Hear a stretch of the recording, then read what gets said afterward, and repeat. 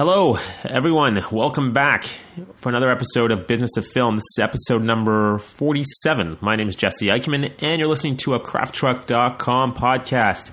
Today on the show, we've got the Senior VP of Business and Legal Affairs from Entertainment One. Fun episode. His name is Richard Repkowski. He's been in the business now for well over a decade. He's seen tons of contracts, very educated on the market, distribution contracts. We try and cover a lot of ground in this episode, so I hope that you enjoy it. And for those who are listening, if you're enjoying the Business of Film podcast, it would be super awesome and appreciated just to drop us a note on iTunes. Leave a review. Let us know what you think. It's always very helpful. We want to hear from you. Let us know what you think. Let us know if you have any questions. And let us know if there's anybody that you want us to speak with. And we'll get that all on the show for you. So here we go with episode number 47, Richard Repkowski. Well, welcome to the show. You are now officially on Business of Film. Thank you for coming on the show, Richard. Great. My pleasure, Jesse. Hey, can you tell our listeners a little bit about who you are and what you do? I've known you for about a decade, but our listeners have no idea. Or if they do, they should. So let us know a little bit about Richard Repkowski. Sure. Well, my name's Richard Repkowski. I'm currently the Senior Vice President of Business and Legal Affairs at Entertainment One, overseeing business and legal affairs for our North American distribution operation. I started out, it's about 12 years ago. I guess I started out when I got my VCR when I was in the 80s, when I fell in love with film and watched more movies than probably anyone on the planet. And so a love of film was with me since I was a little kid. And I went to law school, became a lawyer, didn't like that too much, went and got my MBA. And when I was there, started thinking, what do I really want to do? What am I really interested in? And let's chase that. And film was always a passion, so I decided to do anything I could to break into the industry.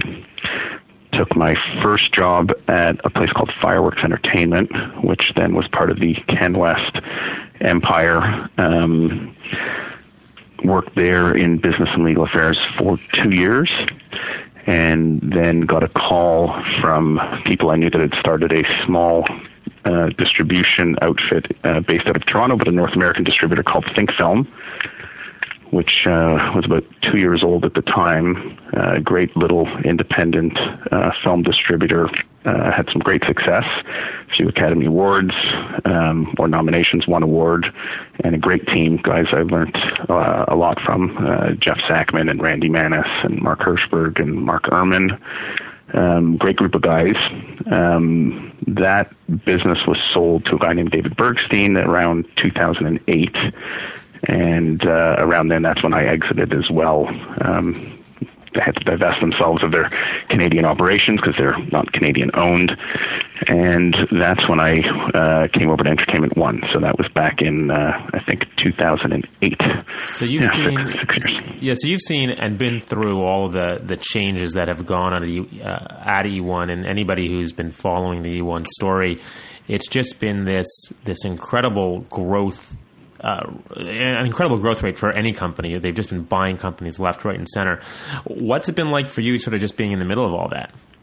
It's been a really interesting ride. When I first started looking at Entertainment One, I really had never heard of them other than as a wholesale distributor in Canada. They weren't on my radar at all. But they had just hired Patrice Theroux, who I knew from his Alliance days, and so I knew that they were, building something big.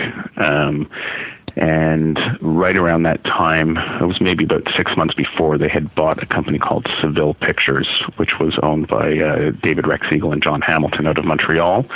And they used that as kind of the basis of their Canadian film distribution operations. And that's, the story of Entertainment One is really growth through acquisition. So they bought a UK distribution company at the time called Contender. They bought a distribution outfit in Benelux called RCB, which is now E1 Benelux. And then I think the third one was Seville, and that's right around when I joined. And then since then, they've gone on to acquire a few TV production companies, a company out of Australia called Hopscotch, most recently Phase 4 Films, which is also a North American distributor. And so, the growth through acquisition continues. Some great choices. It's been a success for the most part. And so we're now a very large organization with operations around the world, including, a television foreign sales division and a feature film foreign sales division. So we have and you work primarily, or shall I say exclusively, is that right, on the feature film side? It is. I mean, when I started, when we were a bit smaller, I oversaw the business and legal affairs for the television foreign sales division as well, because it is distribution and sales. But that is no longer now. Our TV department and our film department are separate. But I never was involved in our TV production side. Okay, so let's just peel away some of the layers here, because in your position, you get to see a lot of deals. Just paint me a little bit of a picture in your eyes of sort of how you see at least the North American film market or industry from your eyes, from the eyes of E1, I guess. What is the market landscape looking like to you? I mean, it has changed quite a bit. I mean, obviously the new technologies, disruptive technologies have changed things quite a bit. When I was, I guess, starting in the film business, I mean, Fireworks was more of a TV production unit. But when I was at Think Film, I mean, there was a lot more ways to get your films out there through traditional methods. And so there really was a path of distribution from theatrical and through home video and onto TV exploitation, which was, those were really the three cornerstones. And that was back when the video business was still robust. There was still lots of rental business with companies like Blockbuster in the market. And obviously, as I'm sure all your listeners know, that's changed quite a bit over really the past, I'd say, 4 years. VOD has come in very strong. The SVOD business with Netflix and other minor competitors in that space has come on very strong and has really changed the landscape for independent films. I don't think it's changed that much for the studios, other than the physical business really in decline. But they make large films, they distribute them worldwide. They own their own distribution outfits in most territories, and they've managed that transition quite well for their big tentpole films. For the independent space, it's quite different because you're relying on revenue streams from all of these different platforms to be able to justify what you're spending to acquire a film. And when there's changes and uncertainty, it becomes a lot more difficult to justify certain acquisitions when you don't see the downstream revenue, as robust as it used to be able to cover that. So there's a lot of uncertainty in the market. There's a lot of, producers are trying to go direct with their films and trying to go to direct platforms, which is not easy because of the, amount and volume of product that's in the marketplace. So it's changing. The one thing that doesn't change, which is the great thing about the industry, is that there's always talented people with great stories to tell out there. So we continue to see, fantastic scripts. There's lots of talent out there. It's just there may not be the business model there once was to support some of these independent films. So as a distributor looking to acquire content, we're certainly a lot more selective than we used to be because the revenue streams are not as certain as they used to be. When you're looking at a film, are you putting the analysis of the film through, I'm just going to say, a fairly complicated or uncomplicated algorithm to determine what the estimated downstream revenue is? I mean, when you've got so many different places where a film can make revenue from, how detailed in your analysis is, okay, we're going to get X dollars from, Netflix, X dollars from DVD, X dollars from, just kind of walk me through the thinking process on the business side when you analyze the acquisition of a film. Sure. I mean, I guess there's two things. I mean, one, and that, again, is one of the great things about this industry, is that it is art as much as it is business. And that's, from the business side, it's an art, because there are no clear-cut answers, and no one ultimately knows how a film is going to perform. If people knew that, we'd all have very easy jobs and we'd all be very wealthy. But that's the great thing about the business, is that there's an alchemy to it. And sometimes it works and sometimes it doesn't. And it's not an easy thing to predict consumer taste, and sometimes it's timing, and sometimes it's just that right magic with the right cast or right director. So, we do our best creative analysis we can. We have a great team of people on our acquisition team who are reading scripts all the time, who are looking how other films perform in the marketplace, and are trying to understand whether this is a project that will resonate with consumers. And so once we, at least are on board with the creative side, then we do a very, I think, sophisticated business analysis where we do try to predict, and it all starts with box office. Again, not every film goes into theaters, but that's generally, we're mostly a theatrical distributor, so we concentrate mostly on films that will have a theatrical life. And we do, it starts with how well do we think this is going to perform at the box office? And from there, we have models that we run it through to try to predict what we think that relates to in terms of VOD revenue, what that means for physical video, and what that means for our TV exploitation, down the road, and what's its value as library content, part of our vast library. And we walk through that analysis and we see what does that mean for us, and ultimately it sheds light on how much we think we can afford to pay for the film, to buy it, and ensure that we're still able to make some margin on it. Obviously, we're not in the business of buying films we think we're going to lose money on.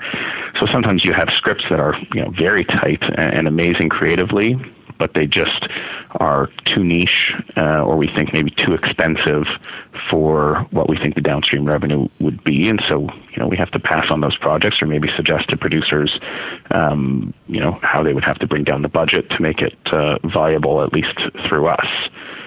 But to say it's a science would be untrue. I mean, it really is ultimately sometimes gut has an element to it, and and I should say also, we're buying completed films and films that aren't made yet. So, clearly when a film is completed and you're out at a festival like the Toronto Film Festival that just completed, and you're out looking for completed films on the market, you generally know what you have, and it's a lot easier to predict how it's going to perform in the marketplace.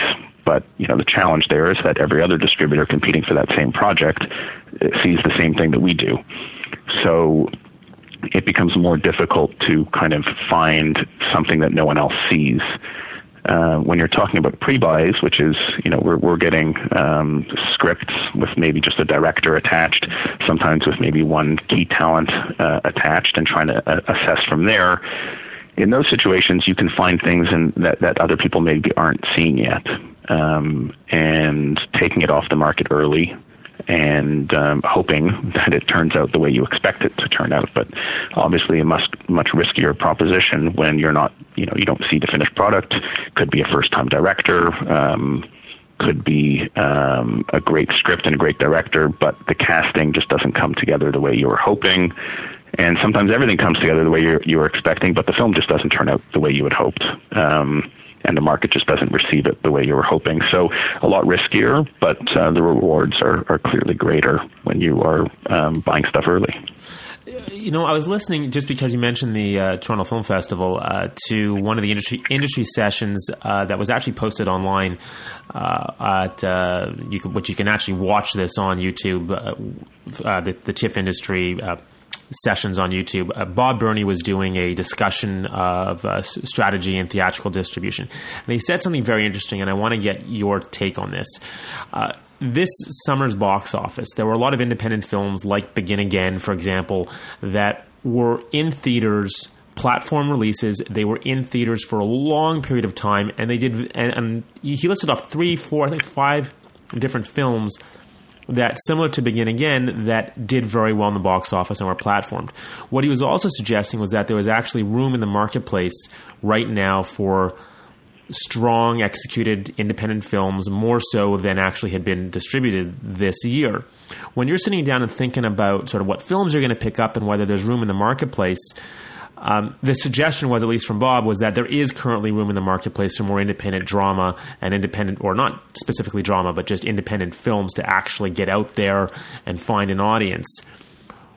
What's your take on that right now in terms of how much actual, how much sponginess is there right now in the market for you to go and actually put films out there in the market? Or do you see that there's really a cap or on the ceiling of the amount of films that are available to get out there? I mean, the film business is always difficult to predict, and it is cyclical. It definitely has been a difficult summer at the box office, and not just for independent film, but for studio films as well. And, if you had to ask me, I think the real reason for it is that there wasn't such high-quality content as there was last year. I mean, I think ultimately it comes down to, good films will find an audience and will perform, and films that are not as strong will not perform as well. And I think it's just been a weak year creatively for film. And I think, we are struggling with the competition of television, which has come on so strong recently, and such great content, different than maybe how it was 5 years ago, where you're having, film, once you have David Fincher directing and you're watching the Emmys and Julia Roberts is appearing at the Emmys, that the tide has shifted. So, and that shift is, a consumer shift as well, where people are, very happy to take in, 22 hours of a show as opposed to a 2-hour film. So I think that has something to do with it.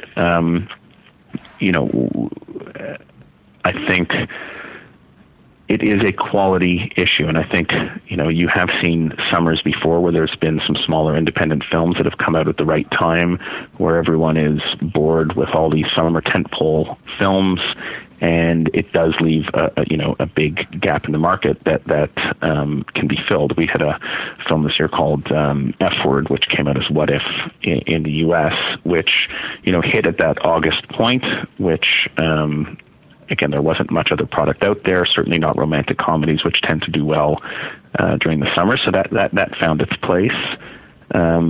Did you find, out of curiosity, did you find that the retitling of the film, because the film was The F Word and What If, as you mentioned, so you had two different titles in two different markets, just purely curious, did that affect the distribution of the film at all? Or do you feel that it had an impact? I don't think in Canada. I mean, it had been set up for a long time in Canada. It appeared at the Toronto Film Festival the year before. So it was a known quantity. I think it had gotten a lot of press at the time. It had, a good cast. And the U.S. marketing on it didn't bleed that much into Canada. It wasn't a huge 2,000 screen release in the U.S., where often you're just bombarded in Canada with the spillover of the marketing expense in the U.S. Also, I think F Word is a much better title than What If. Unfortunately, they couldn't use the title in the U.S. I think they wanted to as well. It was an MPAA issue. They're a lot more Puritan, I think, when it comes to language in the U.S. than we are in Canada. CBS Films distributed that in the States. Is that correct? That's right. So just out of curiosity, how come you didn't? Why didn't we change the title? No, why didn't you distribute it in the U.S.? You've got full-on U.S. distribution. Was that a financial reason? I'm just curious.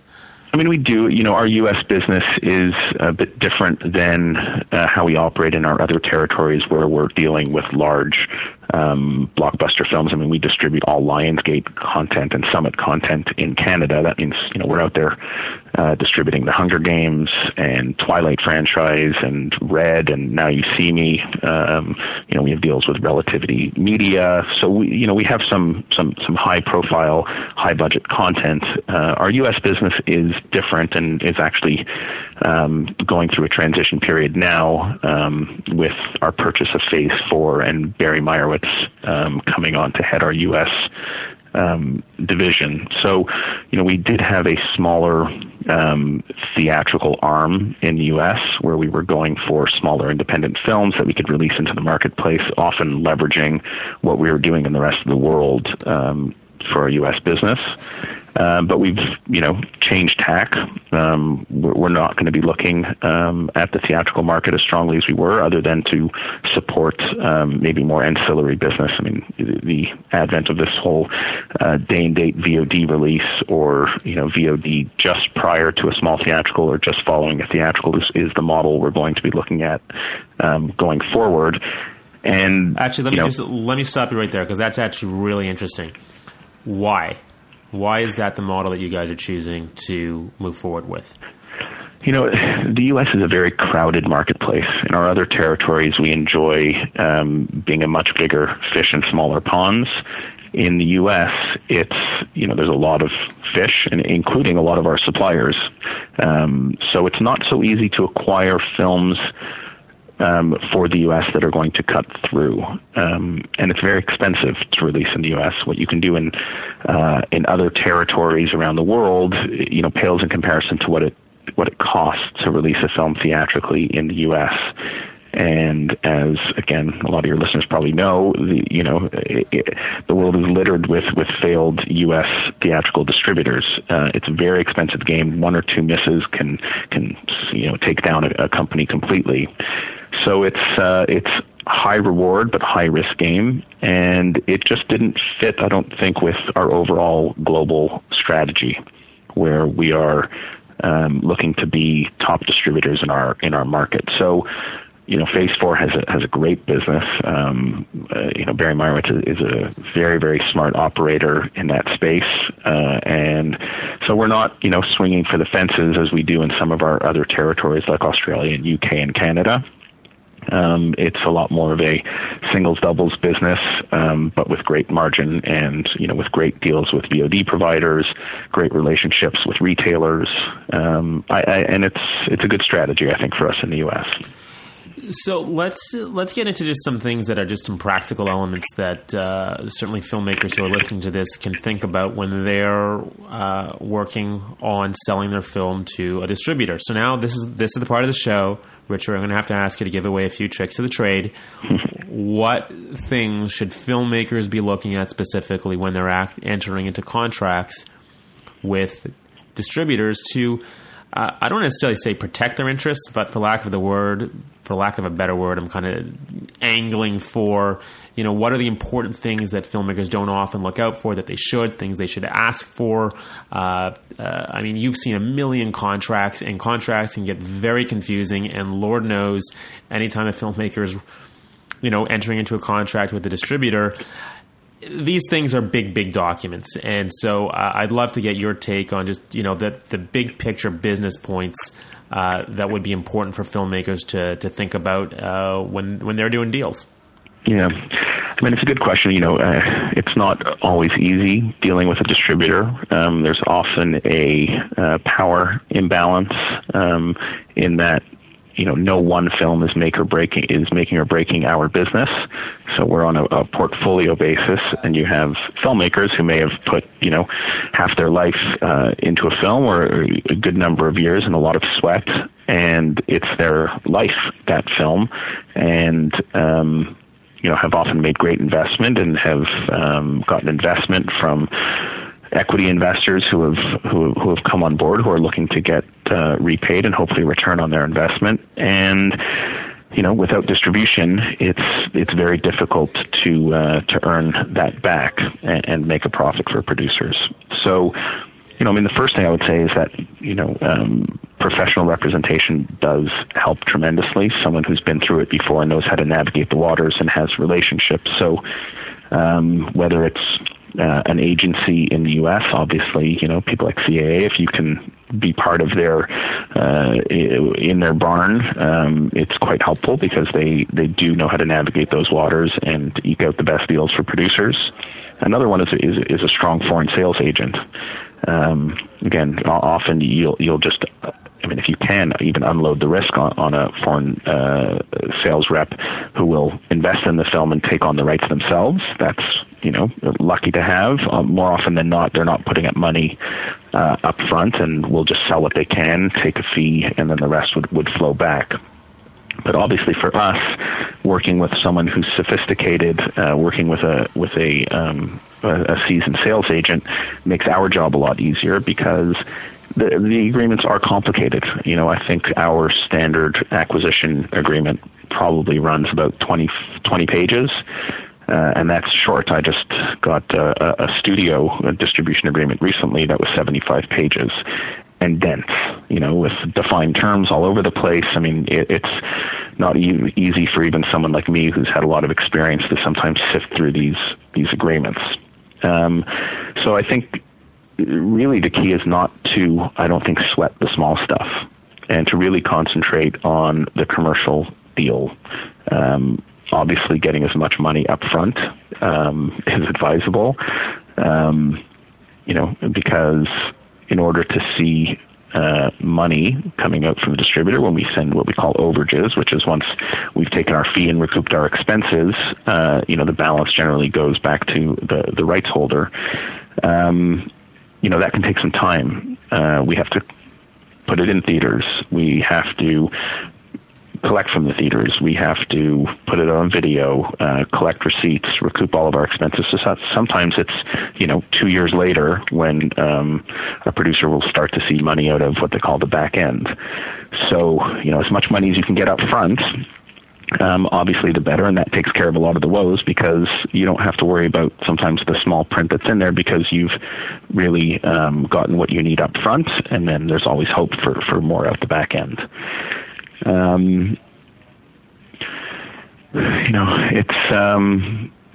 It's okay. I was putting you on the spot, Richard. Well, no, I mean, there are a lot of standard terms. There's lots of things that can be negotiated. The level of fees that a distributor takes, the amount of the advance, how long they get the rights for, what kind of involvement producers can have ongoing in terms of creative control or even what we call meaningful consultation, which means that, the distributor will at least have conversations with you about the direction they're going to take with the film.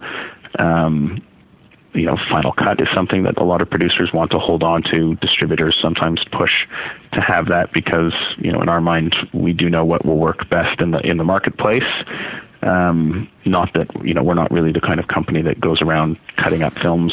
We do trust creative, but that's something that producers want to hold on to very tightly. And then there is a lot of nitty gritty to it.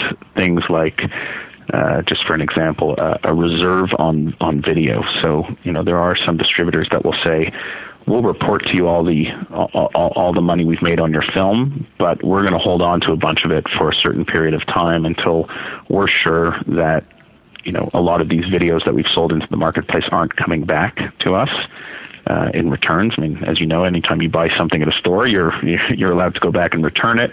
The same thing actually goes for a retailer. They can buy a bunch of inventory and it's not selling, and they can just return it to us. Sometimes a year later. So, we hold a bunch of money in reserve until we know what our net sales will be, so that we're not paying out money, then having a bunch of returns come in, having to pay back the retailers for those returns, and then not having the money to do that. And so, sometimes distributors will say they can hold that reserve indefinitely until they feel comfortable that it's time to release it. Others say that if we find out that there may be a dispute or we've been sued, that they can just put a freeze on all revenues and basically hold everything in reserve until they feel comfortable distributing it. So, if you have good lawyer who's experienced in film distribution contracts, looking at those provisions, there are standard asks that they would ask for. You don't always get them, but generally distributors aren't going out on first blush with an agreement that is, as perfectly balanced as it could be. And it's often up to producers' counsel and representatives to be able to move that needle a little bit more. So, first of all, I think it's very, very well put. We also had, just for people who are listening, one of the first episodes on the show, we had, I don't know whether you've read this book, but it's called Movie Money is the name of the book. We had a gentleman by the name of Stephen Sills on the show, and that was episode number 6. Really interesting. First of all, I recommend anybody who's interested in that conversation on what Richard is talking about here to go and check out the book Movie Money. You can also listen to Stephen Sills, which is episode 6, who wrote that book, and he's a forensic accountant for Hollywood studios. Just fascinating stories. But let me come back to Richard, what you were saying before about just the change between the move away from DVD, because they're talking about, at least at length there about the DVD reserves. And my question is, well, okay, is DVD really a major part of your business now? And how much are you actually thinking about digital as being sort of the major push for when you buy product? So are you looking at product and going, okay, well, this is going to be, a Comcast title. This is a title for Netflix. Or this is a title for, are there mainstays in the digital world right now that are just way more important to you than the DVD business?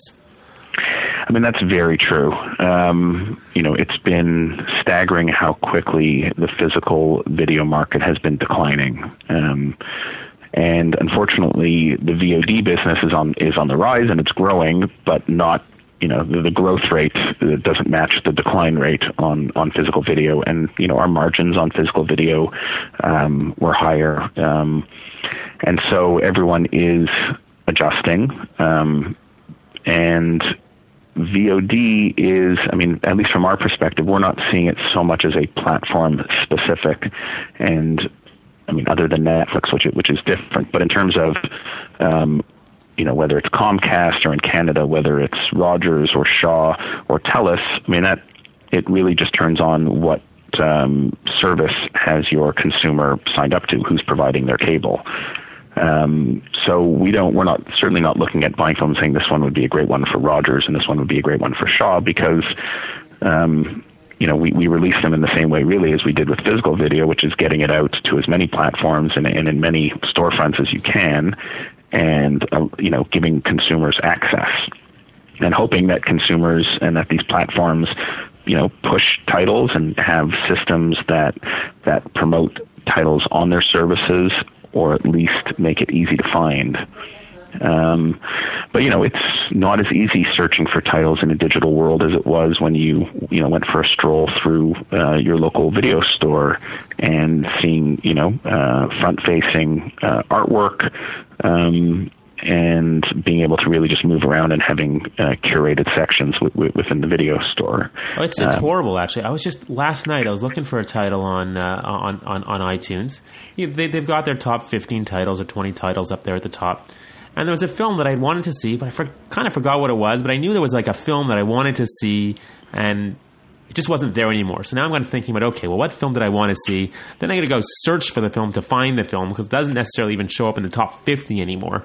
It's really, really challenging. If you don't have a film that's right there in front of you, it's even for the studio movies, of which this film that I was looking for was a studio movie. It's incredibly difficult to get any kind of notice anymore. It's very true. It's very true. There's converses to all that. The digital world also brought us Rotten Tomatoes. So it's a lot easier to find out about films that people love, and to find even through social media, to cut through in maybe a way that serves consumers better, which is not being thrown off by what's on the video box and some star that you really like that you know nothing about and there's really no way to find anything about, to having almost instantaneous information about how good a film is, if you trust others' opinions, both critical and your own social network around you. So, in some ways, it allows the cream to rise to the top maybe more easily than it did in the old days, where it was a bit more opaque. But for those, maybe middle-of-the-road films, or films that got very little marketing, smaller independent films, it's incredibly difficult to cut through. Unless you're doing, grassroots or working through, really good publicity without spending a lot of money. And then you're right, even when you do spend a lot of money, you're just a line item on the VOD service, along with every other film. So it is difficult to cut through, and that's why we find, the theatrical model to be so important, because it does help to set up the life for a film, for its whole life, which is, for the next 20 years. If something does well theatrically, gets some critical acclaim, gets some commercial success, some fan support, which is nothing's better than having an engaged fan base, then, it really sets up well through your VOD and onto your pay TV and TV exploitation. And look, Netflix has turned everything on its head. I mean, everyone knows that. It's become a very compelling model for consumers, where there's so much content there for just one low price of $7.99. And people, I think, are waiting more and more for content to, hit those services, and are perhaps spending less on things like VOD, which we were hoping was going to, just replace video. People aren't buying them anymore. They'll just rent them. But I think with Netflix being so, the window starting so quickly after video release in some cases, it's becoming more difficult, certainly. So this is an interesting question then. As we're talking about this subject, I'm wondering whether E1 has ever done a deal with a producer that has actually done their own theatrical through, say, a theatrical on-demand platform like a Gather or a Tug, something like that, where they're taking the film out, they're platforming it themselves across the U.S., because that's where these technologies exist right now for filmmakers to use, and then come back in to a distributor and say, hey, look, we just did our own theatrical release. Have you ever done a deal like that? Do you feel that doing something like that would, in fact, give them more leverage or help the balance in the negotiation because they've brought out this awareness to a larger audience? What's your take on that? I mean, we haven't seen a lot of that because, again, we are dealing with often, higher budget content. But, again, the riskiest part financially is probably the theatrical release, especially when a product is unknown. So if a filmmaker is able to, put together some money to mount a theatrical release and build an audience themselves, and, we can look at the box office numbers and we can see how it's tracking, and we can see what the reviews have been like, both on social media and things like Rotten Tomatoes, and we know what we have, then in some ways it's a very safe bet to say, sure, we'll capitalize on all this money that you've invested in marketing and building an audience, and if the audience is there and there's and we can help find that audience through our platforms and through our platform relationships, then I could definitely see that as something that we would be interested in. Again, particularly, I think in our U.S. operation, the way I described it recently about the shift we're taking, I think that would work very well with that model, because we do have very strong ancillary business, and we really are able to, get things into Redbox, get them into Walmart, get them onto Netflix, and help a producer who has something good get it out there. So, I don't think it would work as well on our Canadian business, for example, where, again, we're distributing big budget content through large studio partners in the U.S. We don't. I'm sure there are distributors in Canada out there who would benefit from that, and who could take that on. It's probably not Entertainment One in Canada. So just to give our listeners a little bit of and also myself, because I'm curious now, what is the scope in terms of the number of theatrical releases in North America that you guys take on per year? In Canada, and it's, we at once we were Entertainment One, and there was another company called Alliance Films, who I'm sure a lot of people have heard of. We acquired Alliance Films, it's about 2 years ago now. So they obviously had a whole slate of films in their pipeline, and we had a whole slate of films in our pipeline, and you put them together, and it was, I think, I don't know the exact numbers, we probably had over 100 theatrical releases last year in Canada. That's probably too much for the marketplace. And again, it's just because we both had pipelines, and it's probably going to normalize, I don't know, probably somewhere around 80 films a year. I don't know the exact numbers. But that includes, just to be clear, the studio output deals that you have with like Relativity and Lionsgate and that kind of stuff. That's right. So that's right. If you pull all the output deals out, what's left for the filmmaker that's coming to E1, thinking that E1 might be a good home? Yeah, I mean, we're always looking for good pickups. I mean, those are, particularly finished films that we think are really good. If we can get them at the right price, we're definitely always looking to round out our schedule. There probably is room for 10 to 20 good acquisitions in a year. And I should say, and we haven't really touched on this, is not to necessarily put them in a separate bucket, but we're obviously very active in Canadian film. As, again, I'm sure a lot of your listeners know, to tap into Canadian funding sources with telefilm and with tax credits, etc., you do need to have a Canadian distributor on board, which is, I think, smart from their perspective, because they don't want to be investing money in films that don't have a chance of reaching an audience. So they do want to be investing in films where there's some chance of getting the equity back, and having a distributor who understands the market and is probably best placed to know whether this is something that the market will accept. They do look to have a Canadian distributor on board. So we're involved in a lot of those productions. We see tons of scripts from Canadian producers, Canadian acting as co-producers, often with a UK co-producer or German co-production, French. And none of those are coming from our output partners. Those are all films that we're looking at script stage and trying to bring them to market. So I would say there's more, there's lots of room for Canadian producers. On the producers just producing out of the U.S., we're always looking for good content.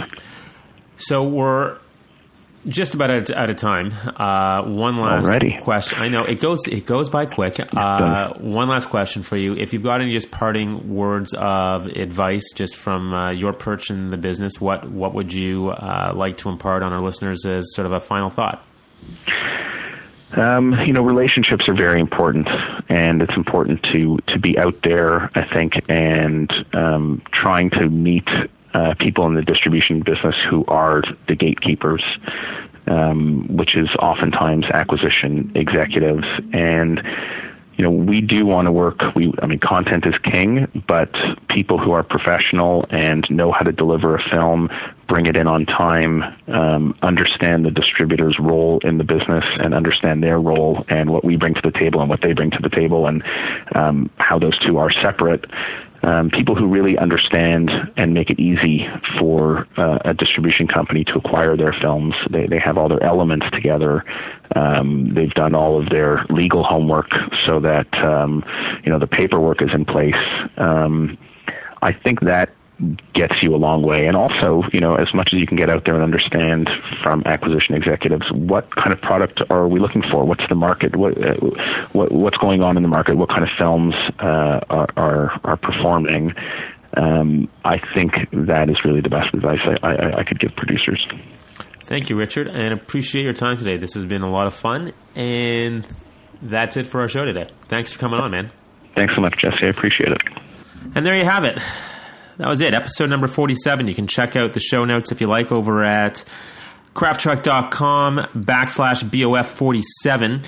And that was really cool. A lot of really interesting insights there from Richard. And I wanted to just point out a couple things that I think will be helpful for you or interesting for you if you're listening to this episode. And you've made it this far. Thank you. There are a few episodes that I want to draw your attention to because Richard mentioned them in the podcast tangentially, but it just so happens to have overlap with other episodes that we've done here on the show.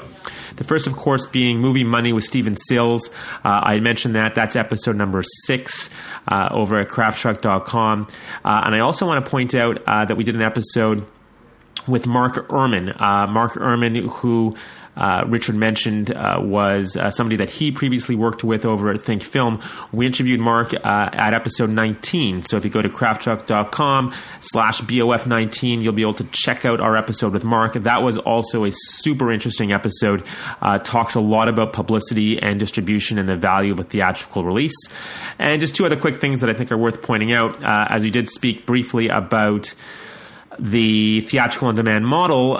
We had interviewed the CEOs of both Tug and Gather on the show previously. So you can go to if you go to crafttruck.com, just even the Business of Film drop down there, you'll see all these episodes. But we had Nicholas Gonda on, the co-founder of Tug, and he was awesome, very well-spoken gentleman, and also the CEO of Gather, which is Scott Klosterman, also very, very interesting guy. Just want to say thanks again to Richard for his time today on the show, and again, just if you have the chance to hop on over to iTunes and leave us a review, that would be awesome. So we'll be back next week. And I'm trying to line up a real special treat for you for episode number 50. So stick around. 3 episodes to go. Excited for that, Mark, and we'll talk to you soon. Take care, everyone.